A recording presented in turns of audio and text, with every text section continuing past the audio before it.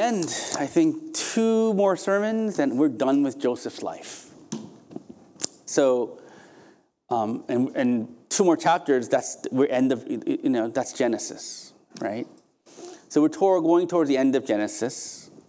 And now we're at a chapter where chapter 48 and 49 is about the death of Jacob, Joseph's father. So when this passage is taking place, Jacob is a young age of 140 years old. He's 140 years old, right? He's young compared to Abraham. I think who lived to be like 200 years old or something, right?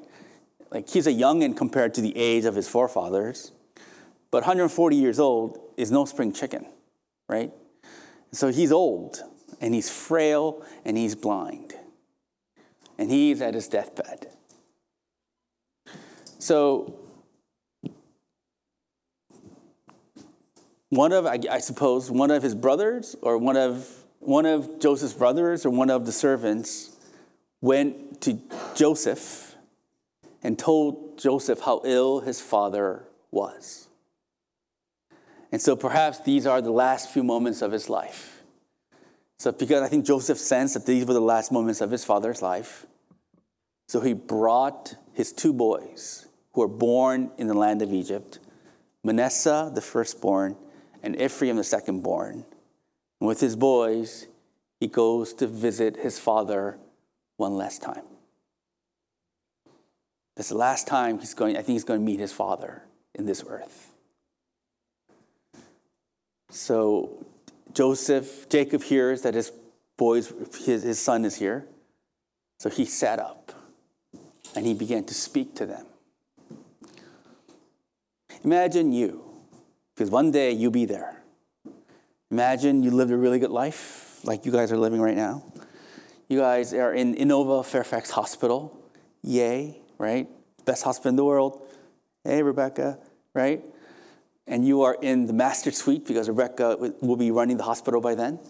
And she gets special presidential suite members for Embrace members. So you're sitting in a hospital bed in a VIP suite section of Fairfax Inova. All your children are gathered before you. These are the last moments of your life. What will you say? Will you say, "Go Commanders"? Will you say, "Divest Netflix, buy Hulu"? What will you say? I would imagine if it's the last moment of your life, you'll say to your descendants, the most important thing you realize about life. Right? Hopefully, if you're of sane mind, that's what you'll say. You will tell your descendants the most important thing that you think what life is, about life.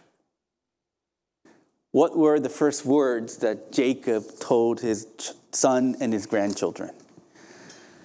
Verse 3. He said, "God Almighty appeared to me in Luz, in the land of Canaan, and blessed me." The very first thing that Jacob says to his children, he's sharing his experience. He's sharing his encounter with God when he was a teenage boy.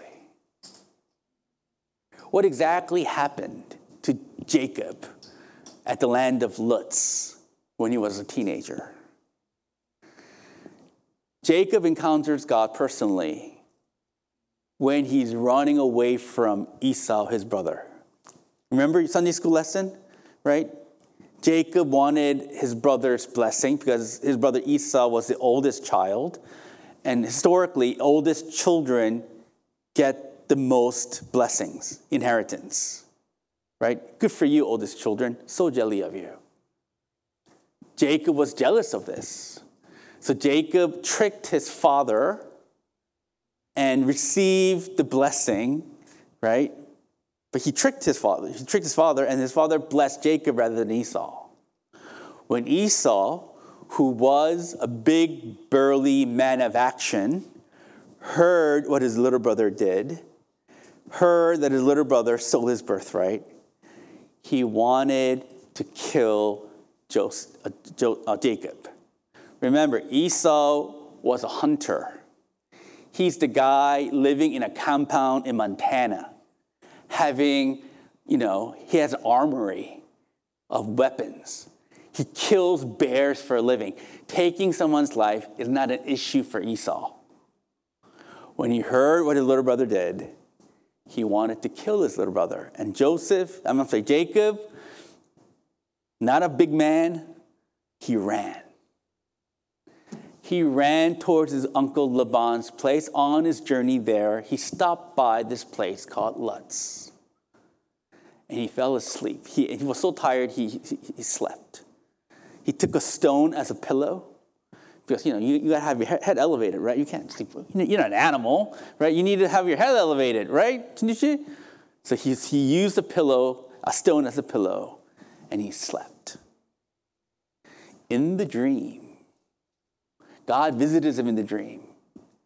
In the dream, he dreams of a ladder that's connecting the earth to heaven. And angels are going back and forth in that ladder. As he's looking at the ladder, he heard the voice of God, and he says, "Behold," in verse 4, "Behold, I will make you fruitful and multiply you, and I will make you a company of people, and will give the land to your offspring." So he sees a ladder in the vision. And God says, "I will make your offspring into a great nation."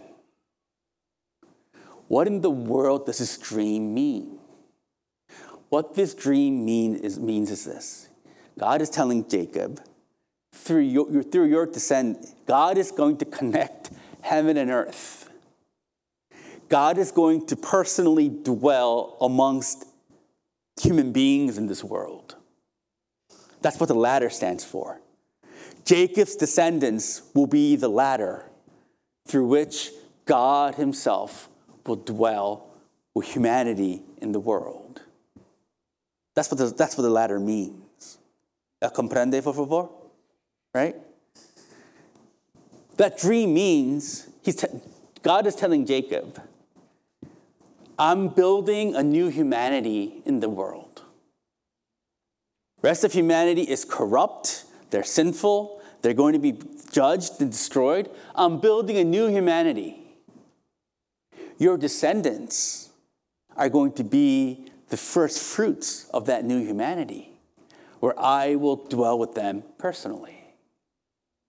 So Jacob will be the forefather.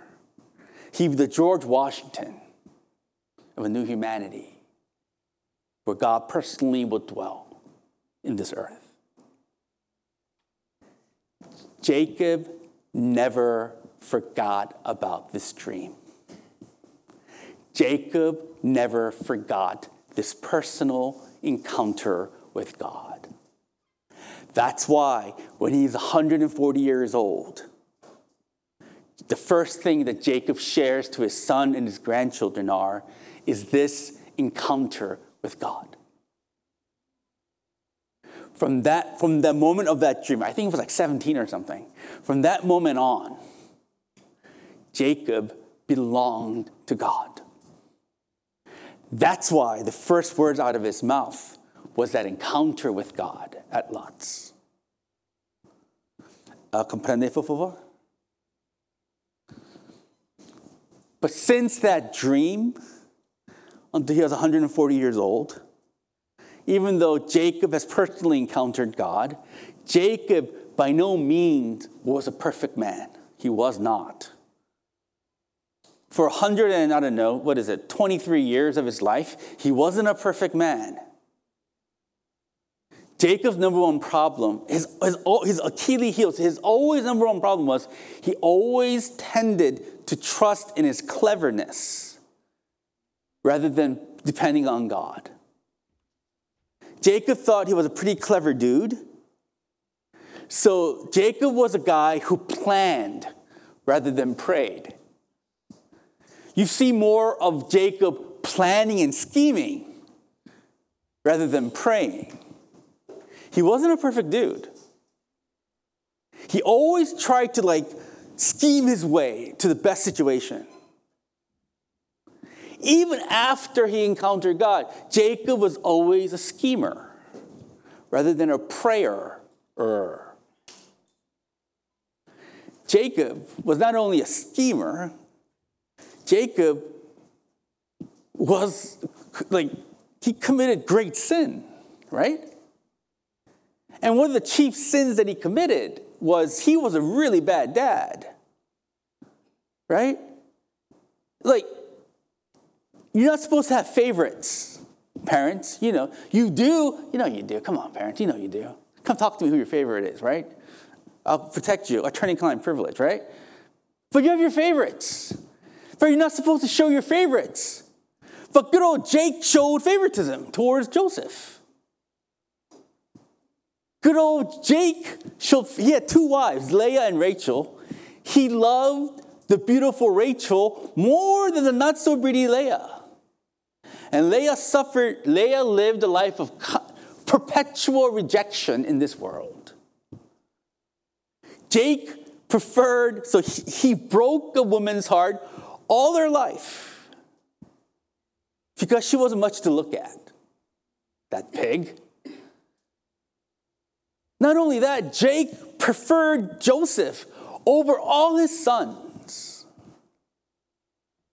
to the point where his sons tried to murder Joseph. Favoritism breeds envy and jealousy, and envy and jealousy breeds murder. Jake was not a perfect guy. Look, guys, your sins and my sins, I'm talking to a lot of people, and your sins and my sins, it's not just self-contained. It affects everything. And you're kind of messed up, and I'm messed up because our forefathers have messed up, and it's all like this complex web of pain. Dude, I had dinner with somebody a couple of weeks ago, not anyone here, and I heard 2 hours of just this pain. Sin causes so much pain. And good old Jake was personally responsible for causing so much pain in his family's life. Good old Jake, he was a schemer, he was a sinner. Good old Jake also experienced heartbreak. Even in these verses, at the end of his life, he mentions his death of his wife, Rachel. Even in the last moments of his life, he remembers Rachel and about how she died. Even until the day he dies, he missed her. He could never get over losing the love of his life. When his boys lied to him and said Joseph was dead, for 20 years, good old Jake lived with a broken heart, missing his son every day of his life. These all happened after his encounter with God. He wasn't perfect. He didn't live a perfect life. He didn't live a carefree life. The forefather of a new humanity, God designated, he didn't live a trouble-free, sinless life. He lived a heartbreaking he broke so many people's hearts. He was heartbroken. It was a complex, sad life. But Jacob, what is it? In verse 15, is it? Is it verse 15? Please say it's verse 15. Is it?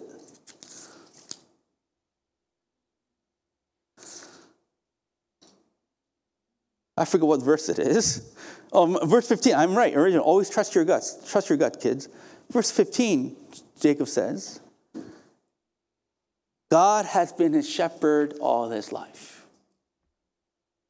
Despite his mistakes, despite his son sinning against him, Despite the heartbreaking tragedies of his life, Jacob at his deathbed, when he had a macroscopic view of his life, he realized every single moment God shepherded him.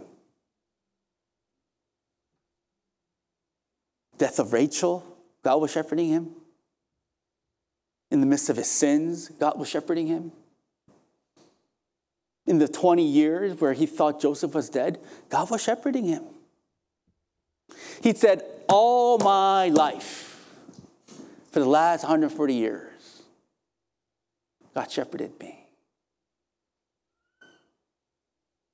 This is a very important truth that I want to tell you. Life is incredibly painful. You know it's true. My daughter, this past weekend, they started to experience heartbreak. I can't tell you exactly what it is because, I'm a good dad. But I was there just consoling my daughter. We watched a Hallmark movie to console her. You know how dumb Hallmark Christmas movies are?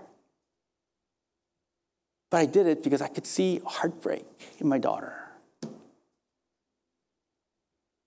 And there are many more heartbreaks for her to come, right? And your sin. And you keep on sinning like I keep on sinning. And your sin and my sin will keep on hurting people around us. And people will sin against you. And you'll feel so much pain. Right now, as I'm preaching to you, I'm in so much pain. I wish I can share it to you, but I can't. Right now, as I'm standing before you, I'm in so much pain.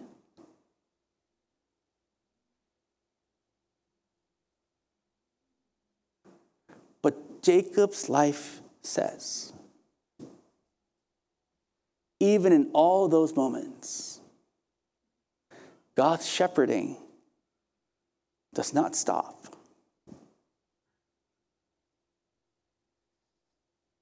Even though my heart is breaking right now, I know his shepherding in my life is not stopping. Because I'm sure, and you be too, when you look back right before your death, when you look back, you'll see clearly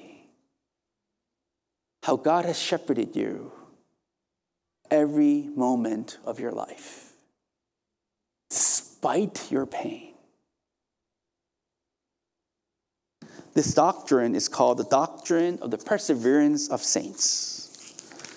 I love this doctrine.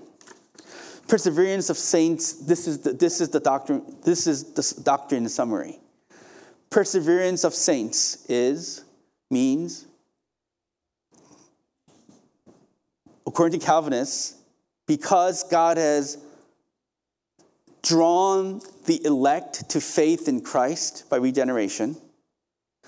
Their hearts, God has regenerated the Christian's heart and convinced them of their sins, and thus saving their souls, right, by his own work and power. For whom God has saved through his power, God will keep them. God will protect them and provide for them all the remainder of their lives here, so that they will not fall away. This doctrine means this: for those whom God has saved, he will continually provide his power in your life to prevent you from falling away. Jesus, in John chapter 10, verse 27-29 says, "My sheep hear my voice, and I know them, and they follow me. I give them eternal life, and they will never perish, and no one will snatch them out of my hand. My Father who has given them to me is greater than all, and no one is able to snatch them out of my Father's hand. If you are saved, you're saved because God the Father gave you to Jesus Christ.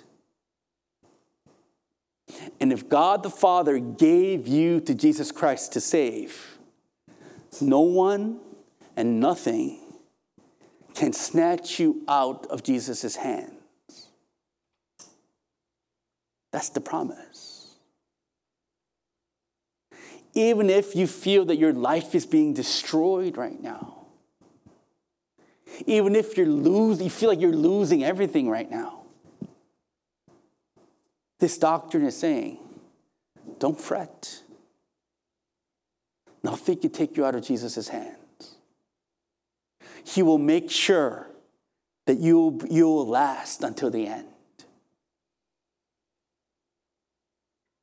And the question is, how do you know that you're saved? How do you know you are the person whom God has given to Jesus Christ? One way of thinking about salvation is you need to think about, really, what narrative do you live by? There is a story in everyone's head that they live by. There is a script that everyone has in their heads of what they think life is. Being a follower of Christ means you're embracing that your narrative, the narrative that you think is true, is the gospel. That's really what life is. In your mind, you know you're saved. Really, if you know from your mind, that if you're convinced in your mind that the narrative story of the gospel is the true narrative of life and not other narratives. The Christian philosopher Jonathan Pageau says this: the meaning of life is the gospel. Before the foundation of the world, God created the universe so the universe will realize the gospel. The gospel is this: God the Father, the source of all things, made all things, including human beings. When human beings fall away, they die. Spiritually, mentally, psychologically, and physically, they die. But in Christ, things are renewed and reborn. Through the sacrifice of Christ, people who were dead mentally, spiritually, and psychologically, through the sacrifice of Jesus Christ, begins to live again. That's the defining narrative of the gospel. Another narrative of the world is materialism. Materialism is not thinking that money makes you happiness. That's not what materialistic philosophy is. Materialistic philosophy is you think what is real and true is what you can see and experience. You're saying there is nothing else in this world besides what you can see and hear and feel and touch. That's what you think reality is. That's materialistic philosophy. Rest of the world thinks the world is basically how they perceive it to be. If you belong to Christ, you really do start to see life through the lens of gospel. God, apart from God, death, in Christ, life. That is how you know whether you're a Christian. Is that the narrative that defines how you live your life? If it is, Jesus is saying, nothing can snatch you out of God's hand. Let's say someone wronged you, because people wrong us all the time. If you believe the gospel is the narrative, the meaning of life, even though you may not like it, you will strive to forgive and love, because that's how you define life. Right? But if you're a materialist, if someone wronged you, because all what is important to you is what you see, feel, and touch, you're not going to be able to forgive that person. But you be so focused on how that person made you feel. You know what narrative that you embrace when you're wronged. What is the narrative that you embrace? Truly, in the everyday things of life, do you embrace God as the meaning of all things? Or do you embrace things that you can see, feel, and touch as the meaning of all things? What is it? If you know that the gospel is the narrative, the meta-narrative, as the philosophers would say, the narrative beyond all narrative, is that's what you think life is. Praise the Lord, you belong to him.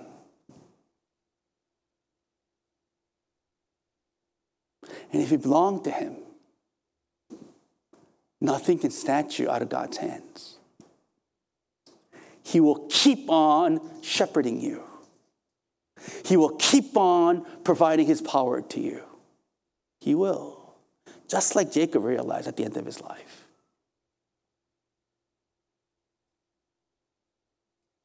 But if you don't embrace this narrative, my dear church friends, if you don't embrace this narrative of the gospel, eventually you will fall away.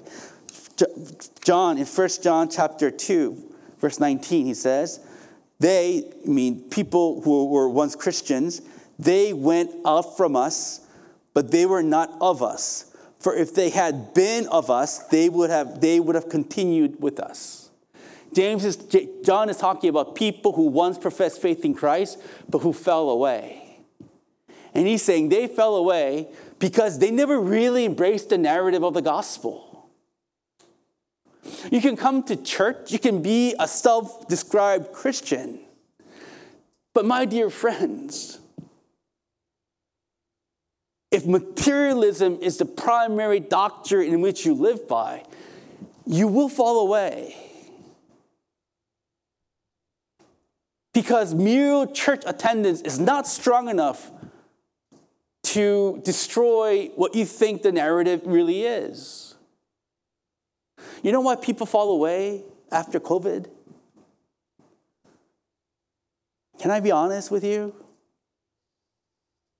Because they haven't really embraced the narrative of the gospel. Their worldview still remains materialist. But if you belong to God, every single moment of your life, God will shepherd you for his own good and for your good. That's what Paul means in Romans chapter 8. He says, for we know that in all things God works for the good of those whom he has called. Paul is saying, if you are truly a Christian, even before the foundation of the world, God has planned out so that everything in this world God will use for your good. Even the bad things, dare I say, even your sins, if you belong to him, God will shepherd you so that a perfect good will come out of those things for you. In all things, whether it's evil that people do to you, maybe, or it's the evil that you did to others, or maybe it is this heartbreaking sorrow that you experience, or this crazy success you may have in this world, God says, if you belong to him, nothing can snatch you out of his hand, and he will use all things to bring about good for your life. Jacob at his deathbed, when he looked at his life, I think that's what he saw. The death of Rachel, possible him thinking that Joseph was dead for 20 years? This nasty thing he's done towards his brother Esau. And the nasty thing he has done to Leah, his wife. Every part of it. God was shepherding him for his good. My dear friends, this will happen. God will lead you to glory. It's a done deal. Look, I wish Sean Stark was here. He would really appreciate this. Sometimes we doubt whether God's for you because we think there's a delay. There's a promises of God that says he'll shepherd you and he will never snatch you out of his hand. There's this promise, but we don't feel this promise because we don't see it happen immediately. Right? Look. My wife drives a fancy car, right? And her fancy car, and maybe your fancy cars too. Like, if I go over the medium a little bit in the line, it vibrates. Right? It vibrates. Stay on your line. I go, how do you see that? If I'm too close to a car in front of me, it automatically brakes. It course corrects all the time, immediately. My car doesn't do that because I'm a real man. Real men don't need course correction, right? Right? Real men just, we drive by our feelings, right? But less men drive fancy cars that need auto-correction all the time. We want God to auto-correct us all the time. We don't like that there's a delay. God says he will be with us. God says he will shepherd us. God says he will love us. But yet, in this time and space, we don't feel it. What's up with that? Two things to keep in mind. Number one, from God's perspective,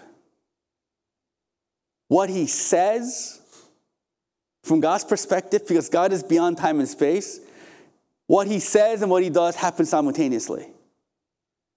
Time and space only exists between objects. Time and space is a relative term between objects. God is beyond, God is spirit. He's not an object. So time and space doesn't apply to him. From his perspective, what he says and what he does happen simultaneously. When he saved you, he also pulled you to glory. It happens simultaneously. If you belong to him, your glory is a done deal. It is. Paul says in Ephesians 2, we are seated at the right hand of Christ. How is that so if we're still here? What Paul means is when Christ saved you, him saving you and him raising you to glory happens simultaneously. If you belong to him, your glory is a done deal. Comprende, por favor? So it's a done deal. But we live in this time and space. So we see things, there seems to be a delay. Things happen in a more slower way because we live in time and space. Have you seen X-Men, Days of Future Past? Or The Flash, Justice League? When Flash or Quicksilver runs really fast, relative to him, people are so slow. For the Flash and Quicksilver, things happen naturally. It just happens at the same time. But from the people's point of view, from his perspective, other people are super slow. From God's perspective, things already happened. You're already glorified. But from our perspective, because we live in time and space, things appear slower than they are. Take comfort. If you belong to him, you're already glorified. Glory is waiting for you. Even in this time and space, it may be stinky for you, and hard for you, and difficult for you. Have hope that it's a done deal. That's the secret of Paul's ministry.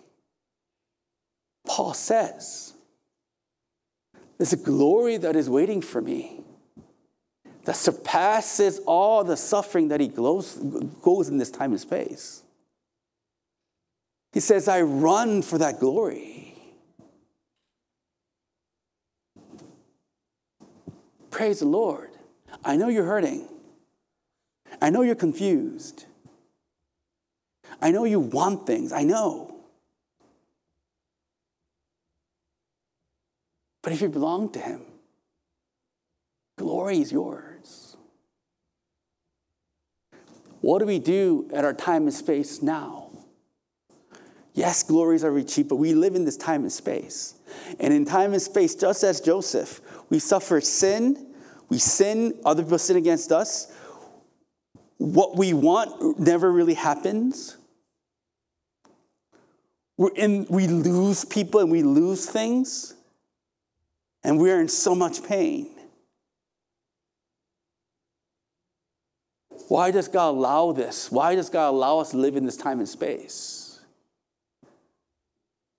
It's because he wants us to experience his shepherding power in our lives. While we wait for glory to be revealed in this time and space, through these various sufferings and difficulties, we experience God's shepherding. This week is a strange week for me. I'm in so much pain. And yet I know God is leading me. I never experienced this before. We think if you're a Christian, you'll feel peace all the time. What I discovered, I'm at another level of Christianity now. You can feel suffering and still feel led by God. It's a strange feeling. And I hope you know what I'm talking about one day, right? But that's what I'm going through. Right now, I'm crying inside, and yet I'm so confidently praising you. It's not praising God. It's not because I'm a hypocrite. But I know despite, even in the pain, God is shepherding me. And I'm constantly experiencing his shepherding power in my life. He does that to you. Guys, let's be honest. Let's be honest. We're not going to get what we want in this world. We're not. We're not. Look at the people of the Bible. God told Abraham, I called you out of your father's land. Leave your security. Follow me. I will make you into a great nation. Go to a nation that you've never been before, and I will make you into a great nation. Abraham said, hot dog, I'll go. And he went. Abraham died before his children. He had, 2 kids or something? He didn't see his descendants becoming he didn't see his descendants becoming a great nation when he died. God says, I'm going to make you into a great nation. Abraham died without seeing that coming true. God says, Moses, lead my people to the promised land. Moses says, hot dog, I'll do it. And he goes. Moses leads his people for 40 years. Moses dies before going into the promised land. God says, but didn't God say, I'll lead you to a promised land? Yeah, but Moses died before going to the promised land. What's up with that? Let's talk about Peter and Paul. Paul, who wrote, a third of the Bible? What did Paul get?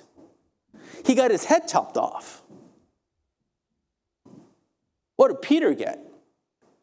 He was crucified upside down on a cross.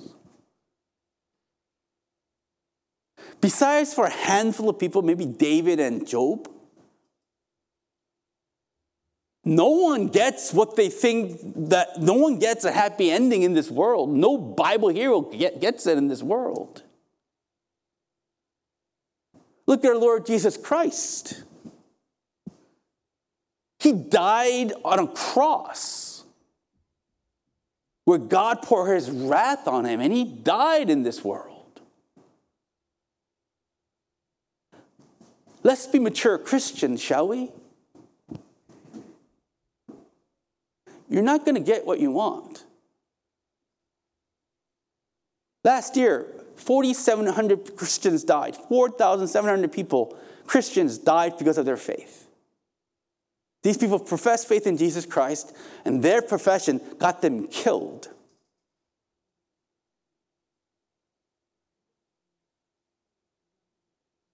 You have this idea of what you think you need and you want, and right, what you deserve. Maybe you're not going to get it. And even if you do get it, you'll realize it ain't worth that much. Heartbreak. As Elvis Presley says, Heartbreak Hotel. Does that mean God is not faithful to you? Does it mean that he doesn't love you? Look, I love Embrace. And I wish to God, my dream is to die preaching to you. My retirement plan is I could die of a heart attack on a Sunday preaching to you.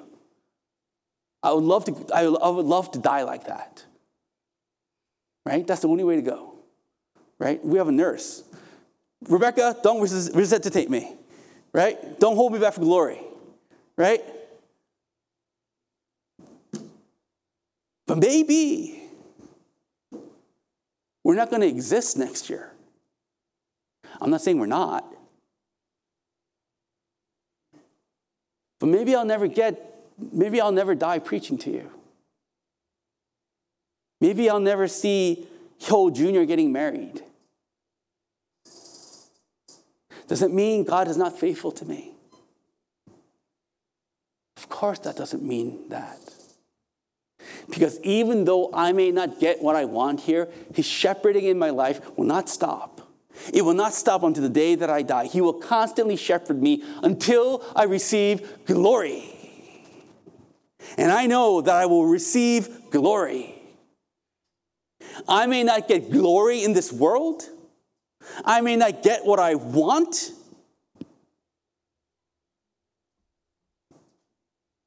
But I will get his shepherding in this world. I will, because I'm getting it now. And I will get glory. These are the two promises that sustains the Christian.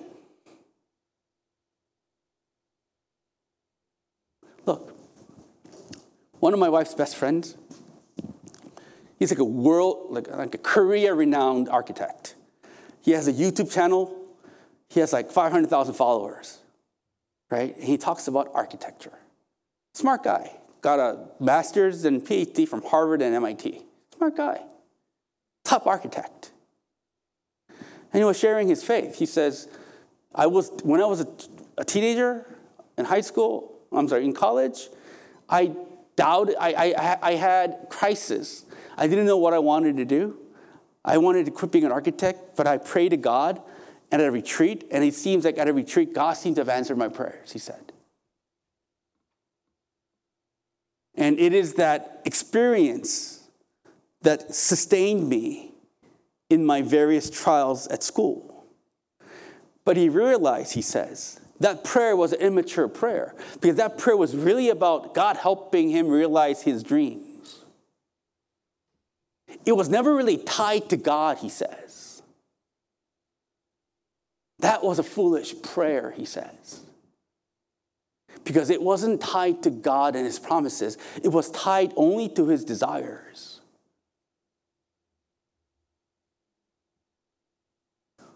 We don't use God to fulfill our desires. We are tied to the hope of future glory. And this real shepherding in our lives. That's the Christian hope.